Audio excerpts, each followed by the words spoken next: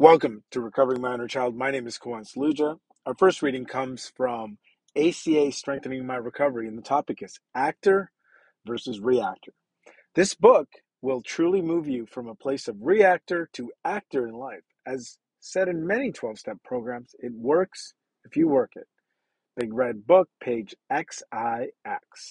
And, I like that work it part. I always often hear, this program is for people who want it, man.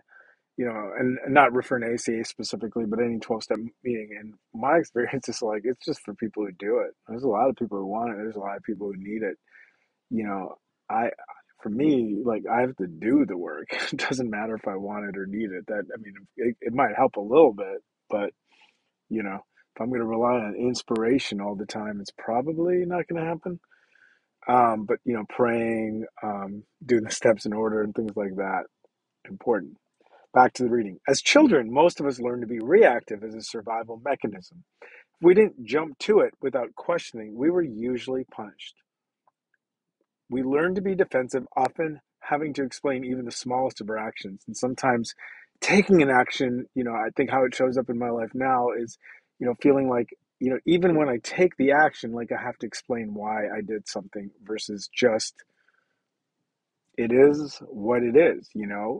John Maxwell talks about never underestimate the unimportance of everything, but becoming defensive over even the minor actions. And I think it's just really important to understand that learning is so important and mistakes are not. Back to the reading. We reacted out of the fear and did what was necessary to avoid getting into trouble. My goodness. As adults, this conditioning may have an upside. Maybe we're the ones who react quickly to a crisis and save the day.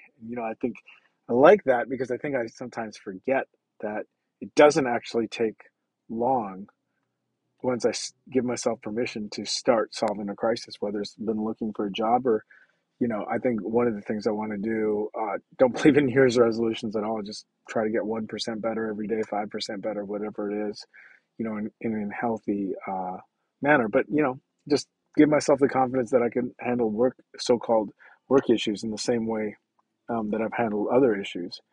Back to the reading. But we also might be the ones who react quickly to answer someone's intrusive question later, realizing it wasn't their business.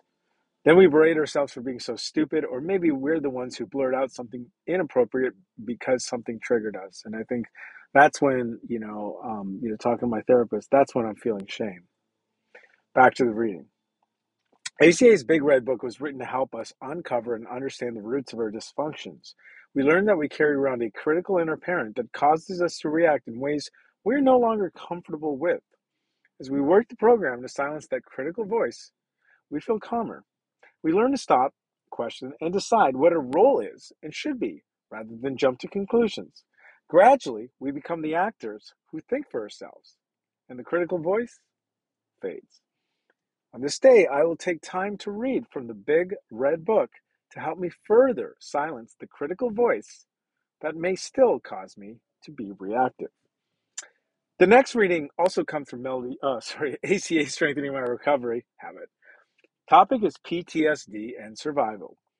The memory contains PTSD elements of fear, threat to survival, and feeling alone, perhaps destitute.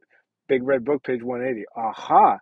It explains why failing, I think I had never got less than I got one C in my life, but every test that I took, I thought I was going to be working at McDonald's. And somehow I'd also convinced myself that that would be the worst thing ever for, a 19, 20-year-old. And just, forgetting that I had talents and gifts. Back to the reading. Many of us experience the trauma of being left alone for hours, having to feed ourselves and to do whatever else was necessary to survive. We ate what we could find, even if it was half rotten.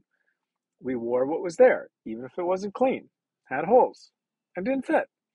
We were desperately afraid we were neglected, and we didn't know if we would survive. We suffer from PTSD, just as sure as if we were raised in a war zone.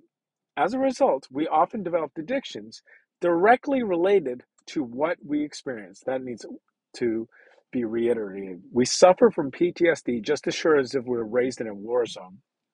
I think sometimes there's a lot of discounting trauma, comparing it to other people. Trauma is trauma.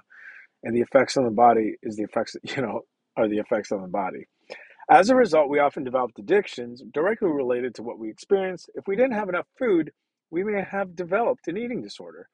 If we didn't have enough to wear, we may have become a compulsive shopper or a shoplifter. If we were terrified of being alone, we may have learned to manipulate others to keep them around. In ACA, we discovered the laundry list traits, the survival behaviors we developed as a way of coping with our childhood trauma. As we continue to learn more, we use this knowledge to begin to take care of ourselves in a healthy way. We make a commitment that even if we feel overwhelmed, we will not abandon ourselves and our program. We know recovery is possible in ACA because we see it in others.